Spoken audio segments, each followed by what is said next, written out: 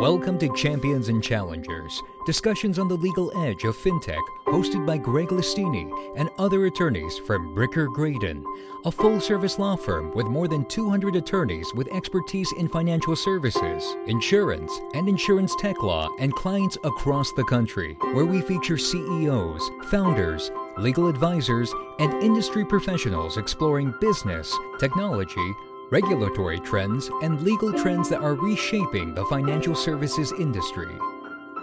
Welcome to Champions and Challengers, a fintech review of innovation in regulation. I'm Liz Martini, an attorney practicing in the insurance regulatory, corporate, and government relations space, and I'm a proud member of our financial services industry team at Bricker & Eckler. Today, we are very pleased to be joined by Salene Hitchcock-Gear, who is the president of individual life insurance at Prudential Life Insurance Company. Salene is a veteran of the insurance industry and is very passionate about financial literacy and providing consumers with solutions to help them overcome financial challenges at all stages of life. Salene was formerly an executive and head of the broker-dealer at Emeritus Life, which is where she and I had an opportunity to work together. And she then joined, or rather I should say rejoined, Prudential Life as president in 2017. Salene is a visionary with a focus on finding opportunities to meet consumer needs by creating alternative business models and a culture of innovation. She currently serves as a director on several boards, including the American College of Financial Services Board of Trustees. Thanks for joining us, Salene, and great to see you. You as well, Liz. It's so wonderful to be with you today. I'm looking forward to our conversation. Yes, I think the last time we saw each other was at the Chicago O'Hare Airport as we were running through frantically trying to connect our flights. That sounds about right. You know, since COVID, I will tell you, I've had few of those experiences, but you know, those are fond memories. I sometimes miss all the hustle and bustle. Yes, me too. All right, well, before we dive in, why not walk us through how Prudential connects with consumers?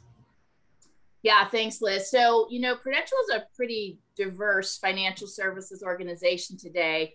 And I'd say that one of the key efforts that we have is to connect more broadly with consumers and really meet them where they are. So we have a traditional business model, as you might be aware, where we work directly through advisors. That's pretty common in the retail space for financial services, especially insurance and retirement.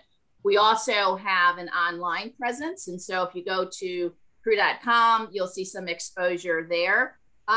But we also have a real dedication to thinking about how to grow in the digital space, which, you know, sometimes we conflate all of these things to be one thing, and they're really not. So, you know, digital is more mobile apps and more ways that people can connect anywhere, not just through laptops. And so I'd say, you know, in the way that we're doing business today, we are trying to hit every channel and every avenue where we think we can help connect and engage with customers. So by expanding in that fashion then, and expanding your market reach, you are better able to reach consumers by offering all the different ways to connect with them. That's right. And what is so critical about that today is, you know, our vision is to really be a global leader in expanding access to investing, insurance, and retirement security. Those would be our three biggest lines of business and places where we think we can bring value to people. What we know for sure is that our traditional markets and our traditional advisor-led environments lack a breadth of customer set, both in terms of income and assets and diversity. And these other channels really allow us to dig deeper into ways that we can more broadly seek out that aspiration of actually improving access for all and thinking about where we can meet a variety of customers where they are and in their time frame. So that's what's really critical to us. And I'd say, you know, when you put my description out there as an industry veteran, that's 30 plus years. I sometimes choke when I say that number, but it's true. Today's marketplace is so advantaged by the change in the way consumers are comfortable using digital tools that for the first time in my career, I actually believe we can make a lot of this happen because we're not fighting uphill and just trying to change our own business practices, we're actually getting in alignment with the way people want to do things today. And it sounds like these aren't future plans, it's happening now at Prudential, is that right? Right now. And I would say that, we've had a lot of things on our roadmap over the past few years that are actually coming to life. A couple of things I would highlight in that regard is, we're almost going to be 150 years here pretty soon, and we're going to have a nice big celebration around that, which means that for 150 years, we know how to underwrite life insurance. It is the oldest business at Prudential. Underwriting is a rules-based, medically background-based process where insurers take in a lot of information and then give people back an answer around what kind of offer they can make based on their health, longevity, et cetera. We're taking that 150-year-old dinosaur and we're kind of turning it on its head. And we've built an algorithmic tool that actually uses a variety of data sets that can take a 30-day process down to what's actually a few seconds. When these models work and that algorithm goes, you can do that in a few seconds and then actually get a policy out the door the same day. That is game changing in so many ways, but largely because we can actually do this without getting medicals, exams, labs, taking people's time, and use both data and electronic health information to make that happen. So that has been a 6 to 7 year journey. So when we talk about where we are today, it is really pulling forward a lot of effort and innovation that's gone on, the last 10 years or so across the company to put more resources to work to be where we are today, to be able to have some of the things that we'll talk about here shortly out in the market to really meet consumers in this kind of new embraced digital environment. Well, it's great to hear that a large company like Prudential has been able to, quickly adjust to rapidly developing technology. Tell me the ways in which Prudential has managed to be so nimble in doing that for being such a large company, because as you know, the larger the ship, sometimes the slower it is to turn. Oh, yeah, don't we both know that? Yes. That's absolutely right. You mentioned I returned to Prudential in 2017, and one of the things that really attracted me back from our prior environment was just the level of resource and commitment to growth. There are a lot of companies who talk about it, but may not necessarily, put the efforts behind it to realize their aspirations. Prudential is in a very different place, always looking to find ways to squeeze out the old things that we're doing and find efficiencies there to actually fund the newer things that we need to be able to do. And so, when I was talking to the folks there, I was just reminded at how wonderful it is to be in an organization of the size and the scale of Prudential, but then that actually was making the right commitments for future growth and development, to not be satisfied with size and scale of today, but to really be forward looking and doing it across the enterprise. So, we've all been in environments where you have projects or initiatives, but they're more localized in the business group and don't get a lot of care and feeding, right? And it's hard to work uphill that way. The things we're doing today at Prudential really come from top-down enterprise momentum that is really propelling all of our business units forward. So we've had a large transformation effort, focusing on efficiency and cost saving, all for the benefit of trying to make new investments in some of these environments. So it's really wonderful. And you're spot on though, right? Hard to do in a large organization, but much easier when you have everybody on board and you have everybody using the same language and focusing on common goals. So it's actually happening. Great. Well, speaking of having everyone on board, what are some of the legal and regulatory challenges that have been presented by trying to implement the state of the art technology in the way that you have? Yeah, and and just for the sake of the conversation today, I'm still a crackerjack lawyer by training, so I have fun with all the rules and regs in our business, and occasionally, poke back in and around some of these things. I would say there are a couple that really stand out, Liz, right now.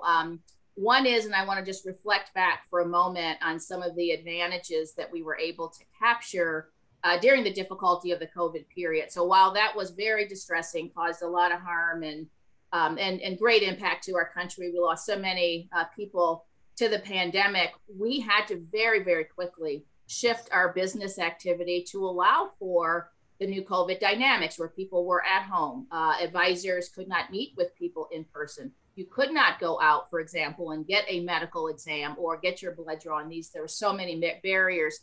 So the good news for us in trying to address this is that we had, again, over some time, been working on electronic business submission capabilities that allowed us to quickly pivot. And so we were able to do that.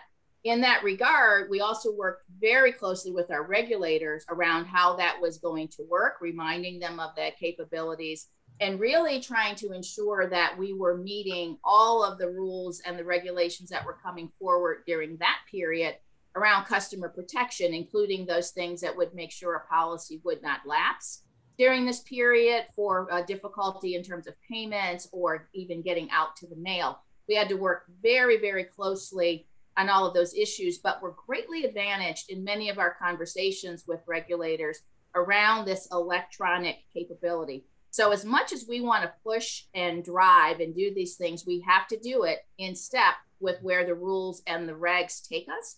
So we have to very carefully select those electronic health record providers that have the right privacy protections. Data and security are probably our single biggest problem areas to solve with regulators. The way that we take data, can use it, get all of the consumer sign-offs and requirements around what we are doing with their data. Some states, as you know, are a little stricter than others, and we work across the entire US. So those are challenges that we will just need to stay in front of so that the things we want to deliver in terms of an ease of doing business experience can actually be realized. And the final one, that's a really big one, and we really have to spend a lot of time here, is, connected to the innovation I mentioned earlier around our underwriting engine and using algorithms and data. We all know and are very sensitive to the fact that data can be biased. How you use it, how you organize it, what algorithms actually do can be tinged with things that look and smell like discrimination and impact. And so you have to really be mindful of that. It is our intention and effort to continue to talk with and work with our regulators in a way where we can gain confidence across our business system and across this industry to allow us to work toward the benefit of our customers and getting more openness with our regulators to allow for some of these innovations. In spirit, they're there. In reality, there are a lot of guardrails that are still up, and we have to be able to prove out that the work we're doing is helpful to consumers, that we have the right protections in place, that the data sets that we choose do not have disparate impact, like zip codes or other identifiers that might either have racial, demographic, or other biases embedded.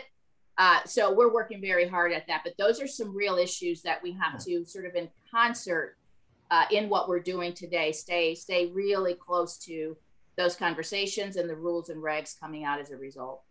So it sounds like it's a constant balancing act between respecting the consumer's rights, yet also being able to provide them with much needed technology. Correct. So that they can get the financial products that they need. Yes, and beyond that, even, in our efforts to really want to make things easy for people, we'd love to use things like texting or other chat features. But we have real challenges. So you would know from our old broker-dealer days that you have to collect and keep all kinds of customer communications. Texting presents a unique challenge because most of the industry doesn't quite yet have the tools to actually archive those communications. And so in a lot of cases, you find roadblocks. And so those are the kinds of things where you say, gee, we're in such a wonderful modern world. We know the ways we can engage with people, but we have to pace all of this to really stay in keeping with the kinds of protections and balances, that sit behind the scenes for a lot of our regulatory and legal structures. You mentioned how the pandemic forced people to quickly change technology. In a way, I guess you would say that the pandemic acted as a catalyst for new technology as well as improvements. I often wonder where we would have been about 10 years ago if the pandemic had hit then, because we weren't nearly as advanced. Can you comment on that? Yes, you are so right. again, when we literally left our offices a late Thursday in March, grabbed a few things, none of us knew we wouldn't be returning to the office. So the very first thing we were able to do is plug in from laptops. Some 25,000 Prudential employees got right back to work the next day because we already had these tools in motion. I can recall from my first tour of duty at Prudential in the late 90s, we had a massive laptop program trying to roll out laptops to our financial professionals. And so the two challenges were, one, we didn't have a lot of things laptop ready in terms of functionality and facility. Email would have been the biggest thing of the day. And two, financial advisors didn't want to use them. So, we've come such a long way from that. And it was really remarkable how quickly we were able to shift and have had the time to build everything from electronic applications to electronic submission. And the final thing about that, Liz, and, I chuckle about our advisor experience. The biggest thing I think COVID did for us in the industry was force advisors to actually use the technology that has been out and available to them now for quite some time. We have a lot of advisors who are very relational, very in-person oriented, right? Would just, sit and want to talk to people and have others in their teams, collect information, do all these things. We have spent the last 2 years really in earnest working much, much better with folks in the sales organizations, because they have now figured out some of the benefits of these things. They can see the time saves, they can see the accuracy. In the old days, we talk about NIGOs. I know you remember that word well, not in good order business. We have significantly reduced that, because things you put into a system that says to you, hey, you can't get to question 3 because you skipped question 2, prevent, a lot of those delays and gaps. But boy, what a push we got from COVID to actually get on the sales side of the business folks to use the tools. And what a luxury we have had over these, last 10 years or so, to your point, building the kind of infrastructure and capabilities with the hope that we would get to adoption. And I'd say we're largely there now, in a great deal due to COVID. So it sounds like a lot of successful planning was done. And we will take that nod. We had a lot of plans for how we were going to actually, quote unquote, force some of these things over a period of several years, if you can imagine that. And so always a very thoughtful and wise approach, just trying to keep engagement with advisors up. But we were able to just sail right through that. So that was really a good news story. So what, in your opinion, is the number one hurdle that insurance companies need to get over in order to dive into the fintech deep end? Well, yeah, what a great question that is.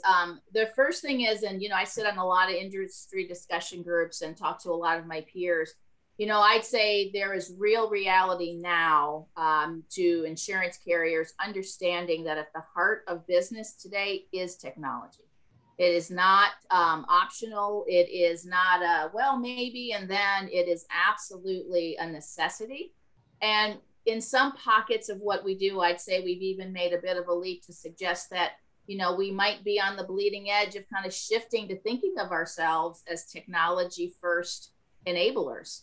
We've got so much going on, again, around our digital environments and trying to better understand mobile technologies and how to engage with people. I think that shift is really critically important.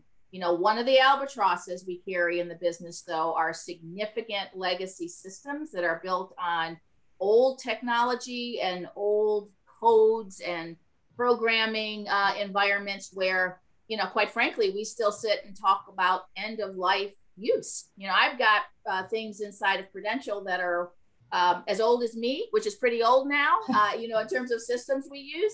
Hard to imagine, but true. And, we've got 7 million customers almost within the Prudential individual life insurance business. You can't just turn that off, right? You have to be able to elegantly make these, adaptive changes to say, how do we push our business forward, continue to maintain relationships with customers across a wide age group, right? So we have people who've done business with Prudential for decades, will be in their 80s and 90s.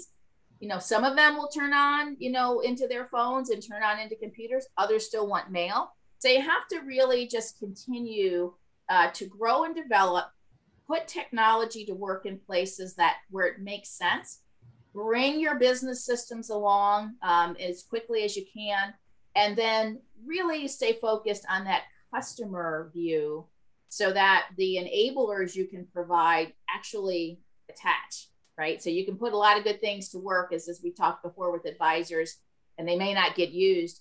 Making sure that as we have these, very catchphrases these days around meeting people where they are, that those experiences are complemented with the right kind of engagement through technology that makes sense for that customer. So there is plenty to do, but I am encouraged at every turn by the conversations that we're having in the industry. And again, to what we discussed before, how we're bringing regulators along. It is so important, or we will not meet the kind of customer needs the way I think we can otherwise. Tell me about the company's diversity, equity, and inclusion efforts. So many companies now, fortunately, are focused on how to advance diversity, equity, and inclusion in the workplace, as well as outside. And how is technology an enabler of that? Yeah, boy, this is so timely.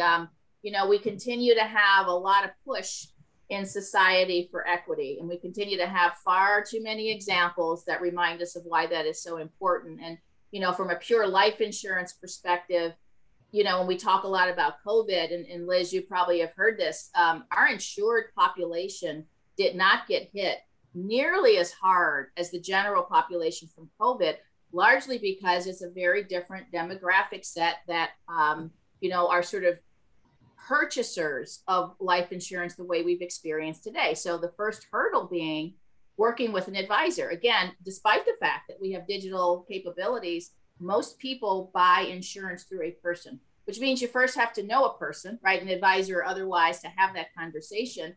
And a lot of that is still white collar workers who through COVID could, like myself, work from home in a technology environment, whereas COVID really largely and disproportionately impacted people who were what we now call frontline workers, bus drivers, food service workers, teachers, all kinds of folks who every day must be in person to actually perform their jobs. We learned in the insurance industry that we do not cover as many of those people for individual life. Not as true on the group side. So our group insurance providers had some different experiences because they do cover a wider variety of people. But on the individual life insurance side, we learned that our purchasers were healthier and more protected from COVID, both because of the kinds of jobs that they did, but also because of some of the healthcare advantages that they would have had in terms of being up to speed on information, maybe having more access to vaccines if that was, something they were doing early on, and so on and so on. So as we think about equity and inclusion, it is so vitally important that we stay current and up to speed on kind of where we are seeing impacts and where we have to keep reminding ourselves of where we should be focused. So in this larger conversation, Prudential overall issued 9 racial equity commitments. A lot of things we had been working on previously. We have a very long and wonderful history in the city of Newark, where we're headquartered in terms of giving and community engagement, and have had tremendous outgoing dollars through our impact investing and our Prudential Foundation. But in 2020, like many other organizations, we issued 9 racial equity commitments that were really divided into 3 groups. Statements around how we were going to actually support our employees, statements around the kind of societal impact that we wanted to have, including for the first time thinking about things like criminal justice reform and places that we should extend some of our government affairs and legislative reach. And then thinking about how we were going to make sure we had equity and inclusion in our customer ranks. And that particular line is where I get engaged heavily from the business side in terms of trying to make that come to life. So we did a couple things. One, as I mentioned, I think earlier, we had a lot of transformation initiatives around, how to squeeze out efficiencies and dollars to fund new things. Well, in all of those transformation initiatives, we embedded in our structures, and we used a lot of technology tools, questions to call out whether or not there could be or would be any impact to certain groups of people, any bias that might have come out, so that we were very thoughtful. We kind of call it inclusive by design, very thoughtful in our work process of actually trying to call out any issues that might come from some of the initiatives we wanted to pursue, so that we would not find ourselves with disparate impact.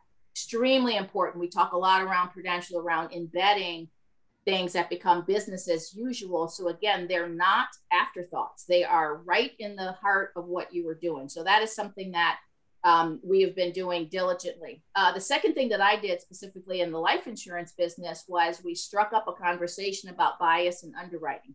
Why that is so important is to some of the comments I made earlier around who do we cover for insurance, number one. But then once we get applications in the door, how do we think about the information we have? And so we have a wonderful underwriting experience where we took one of our lead underwriters. He authored a series of conversations that then led into some wonderful dialogue and conversations that impacted some of our policies and procedures to ensure that issues around unconscious bias did not drive business outcomes, and that we felt very comfortable that as people came through Prudential's door, they would be treated well. Some of the best work that I have seen, and very specific around making sure we were doing the right things. The final thing is I am a co-sponsor of a major enterprise effort that we're calling Blueprints to Black Wealth, which is all around in our customer aspirations, digging deeply into the issues of financial security for Black Americans from the lens of the kind of racial injustice issues that we faced in financial services from decades and decades of practices that have brought us to a point today where Black Americans are the subject of this conversation around a racial wealth gap, meaning that white Americans hold more wealth in the US by an incredibly large margin than Black Americans. That has tremendous impact, not just around access, but outcomes for families and communities. And so our effort is to dig very deeply in understanding those issues, making sure we think about and overcome some of the trust barriers that happened as a result, whether it's credit score bias issues, redlining that's occurred, over decades, access to mortgages, all the kinds of things. If we had a long list, a long bit of time, we could get that list going. There's quite a bit of reality around the lack of trust with Black Americans in financial services. Again, dating back a couple hundred years, even from the way some banks failed, had assets and money moving outside of the Black community. There's just so many things to pay attention to. We have taken a lot of research and background and paired that with a very important part of Prudential's organization called Inclusive Solutions that spends all of their time and effort working with community groups.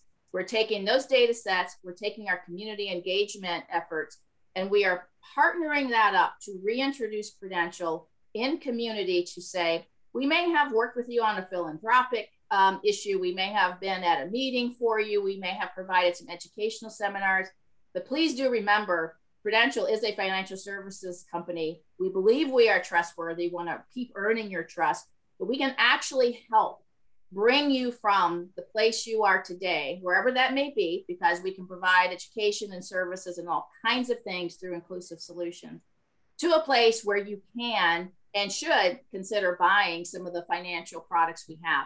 What's so important about that, Liz, is a lot of times people get kind of cynical. Oh, well, you're doing this to do business and to make money. You better believe we are, because my belief is unless we take people's money and put it to work, we have failed, right? We have solutions for people. So the fact that we have $12 trillion underinsurance gap, and we continue to have GoFundMes, and we continue to have these wide disparities around how people experience, one of the worst days in a family or, in a community's life when you lose someone who is an income earner and you have no backstop to how to stay in a home, continue, educate, whatever your goals are. When we do not understand that what we do for people in financial services to provide security, we don't get there unless we help them put their money to work. So we are all about trying to overcome that trust barrier, find the right solutions, pull people through a process that can be, kind of daunting and unfamiliar to really make sure they are in a better position going forward. So absolutely, we will be looking for new ways to do that, continue to build trust in the Black community, look for better outcomes through putting those dollars to work in the right ways. You know, we all work for the benefit of customers today. That's one of the better things in regulation that we've all seen in terms of language and effort.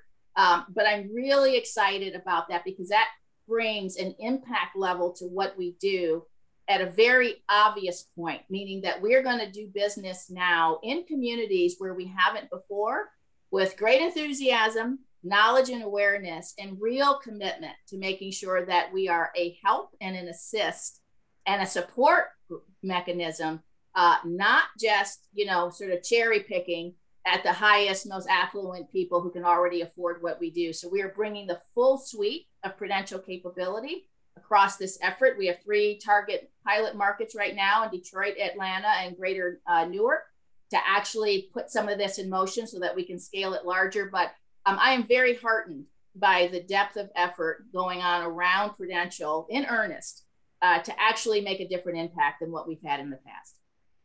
And technology is a tool that lends itself very well to closing that gap. All about that. And we see in our sales, we have more digital sales with diverse customers than any other channel. So whether that's a little safety and anonymity or convenience, we'll peel that back.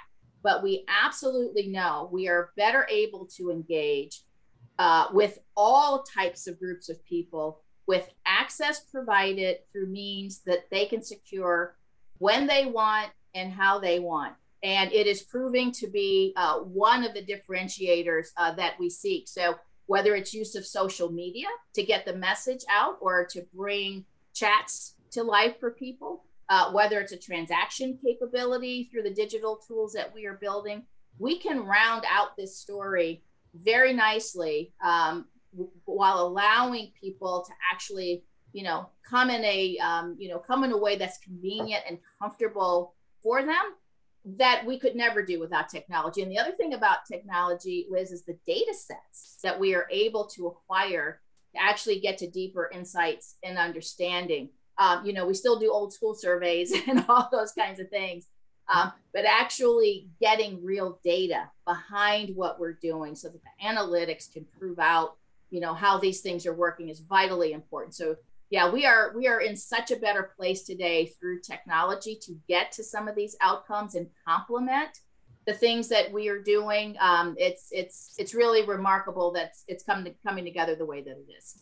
Well, and it's great to hear that Prudential is already very sensitive to the types of algorithms that are used in technology, which is one of the primary concerns that I've heard from Yes. regulators in Yes. you know, creating you know, bias and discrimination because of those. But it sounds like, you know, Prudential's already well Yes. aware of that and is testing for that in advance. We are. And we have to be very mindful of, you know, innocent things can turn on you, right, quickly. So even something simple like zip code can be used inappropriately.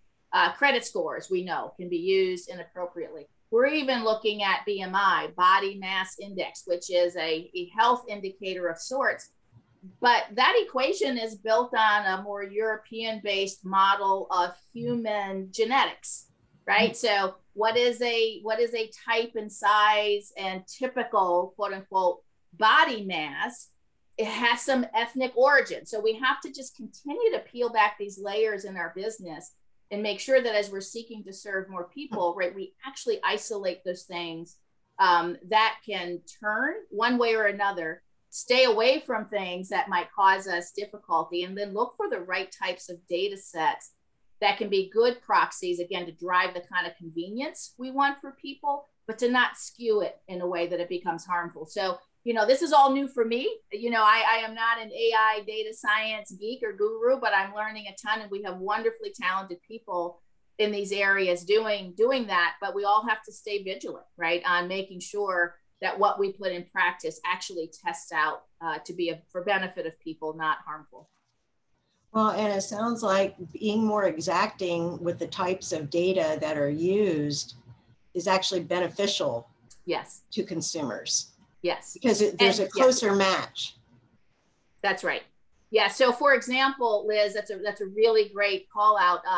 In the algorithmic scoring tool that we use for underwriting, you might know generically you can use a Social Security database or a CDC type database, and you'll come up with an average age of death. Right now, I think we lost a couple of years mortality due to COVID. Let's call it 72, whatever it might be.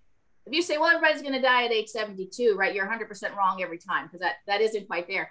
We get to a high degree of probability with the tool set we have through this algorithmic underwriter, because we took all of our long form insurance data, which gives us tremendous health background, and all of our claims data. And remember, Prudential, as a large insurer, has a ginormous set of data back there, matched our claims data against that. So our algorithm has actual science and real math around what we were told in the application versus when and how and why someone died. That is a tool unique out here in the marketplace today. It gets us an incredible degree of accuracy. I'll leave it at that as we get proof points and data things published. But it is remarkable. And it is the type of advancement that will help us, again, bring to life some of these opportunity sets we have, really about making it easier, making it faster, but also making it helpful, because the data sets that we're using have none of the difficult markers that we discussed and actually getting to those conclusions. So you are so involved outside of Prudential in your spare time. I noticed that you recently participated in CAPCO's Women in Wealth series that celebrates women in the workplace. Can you tell us a little bit about that and how that ties into narrowing the gaps that we've discussed? Yes, I love that. I love that question. So we have worked with CAPCO, or I have personally now worked with CAPCO probably some 10 plus years. And they are a terrific consulting firm that does all kinds of data engagements, digital engagements, and general insurance, regulatory, legal work, very, very wide global organization. And they have made a commitment within their executive ranks to actually pull this question up about women in financial services and women preparing for their financial lives to a level of conversation that is helpful in doing a couple of things. One is reminding us that women are different as consumers, and women have different outcomes in terms of their financial reality, and trying to peel that back. So in the panel that I participated in, we were very curious amongst us to talk about why is it that we have to pay attention to these differences for women? And what does that mean for us in financial services? Well, the first reason is women tend to live longer, tend to inherit wealth, and tend to feel less confident in their ability to manage financial decisions and manage their financial lives. And we sat on a panel of experienced women and came up with an incredible number of examples amongst our peers and in our professional ranks of women who fit that profile.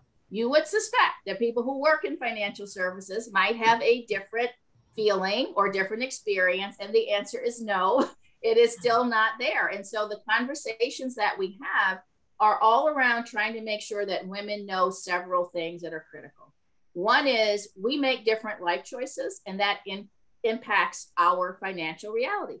Sometimes we have children and leave the workforce for a time. Sometimes we take time out to be a caregiver. Sometimes we may not take a promotion or go fully into our career aspirations because we're trying to balance home life. All of those income drivers means in aggregate, we've got some 15 to 30% less income to put to work for our retirement. So we start a bit behind. We then layer on a few things we also know about women from psychological studies and real up-to-date work that's been done, that we tend to be a bit more conservative in our financial outlook. So we may not take as much risk when we invest. So you pull those two things together, less money to work for retirement, more risk averse, so less likely to make it up through investment strategies. And the whopper is we're going to live longer. That trifecta means that we have to talk about women and finance in very different terms so that we can close and bridge that gap in a way that women can address it psychologically comfortably, emotionally comfortably, and feel okay asking questions where in many cases what we learn is we feel stupid asking the question. So vitally important to have these conversations, bring up the issues that are in front of us, allow for the kind of dialogue where women start to feel more comfortable, with their family members at work, talking to financial advisors to actually get through some of this. And of course, we have female financial services consumers who are not like that at all. But the lion's share of the surveys, the data studies we have, modern 2022 and 2023 touch points says we still have those three big issues to overcome. And we need to do so in a way that we can see better financial outcomes for women specifically, because we do not approach this the same way as our male colleagues. We also know one other thing that's important. We still have a very male-dominated financial advisory services system in terms of delivering advice. And in that regard, what that often means is, and again, not a bias of my own, but data and study driven, you will find numbers anywhere from 80 to 90% turnover of a financial advisor where the male in the family passed away and that financial advisory relationship was with the male, because there was not enough time spent with the surviving spouse or partner to have created a relationship. And so that person who is now alone doesn't really feel like they have anybody and typically goes shopping, will not stay with the person that they don't believe spent time with them, paid them any attention, may have even been in a meeting and felt uncomfortable, right? There's a lot of studies behind this. That is a pivotal issue for us in financial services. We don't necessarily need more financial advisors just to close that issue, but we need more financial advisors who are female to have the right conversations in families, in community, right, in the places where this could make a difference. So is that yet another way in which all the fintech efforts, technology in general, can help close that gap and lessen those challenges? It really is. And again, we talk about this, I think, in the right ways, where we can find places to connect and authentically engage are the places that we're going to have more success getting these questions out and open, getting conversation started, and then putting tools in people's hands to play around. Okay, so if I think I have this issue, what can I learn about that? You can Google this, you can Google that. Oh, here's a place where I can start to think about retirement income. Here's a calculator. Here's something that will help me go. So how do we take these conversations, pull in experiences along the way through technology that allow for, again, through comfort and convenience, a place to ask questions, and to actually get after some of this where you might otherwise have anxiety, for example, asking a human or doing it in person, finding these ways to really put a lot of support and structure around the issues that we're aware of. Well, this has all been really great to hear. And I'm so happy that you agreed to join me today during this podcast. I know we've covered a lot of ground. Are there any final thoughts you'd like to share?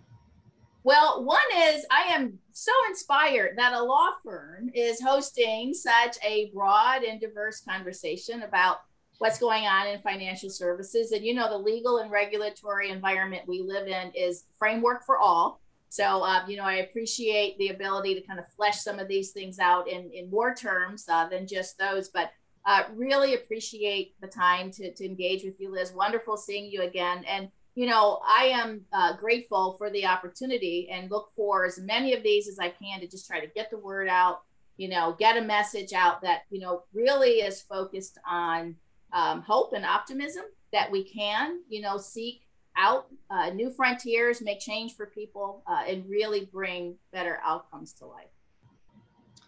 Well, I want to thank you so much for joining us today, Salene. I so appreciate your time and all your insights, on technology. And not surprisingly, you and Prudential are at the forefront of that. We're doing our best. We're doing our best. Well, that's all for today's episode. And thanks to our audience for listening. And we hope you join us soon. Bye now. Thank you for listening to Champions and Challengers, produced by Bricker Graydon. Join Greg Listini and other Bricker-Graden attorneys for our next podcast covering the latest fintech-related legal topics. The views expressed by the participants of this program are their own and do not reflect the views of Bricker-Graden. None of the content included in this podcast is intended to be legal advice and does not create or imply an attorney-client relationship.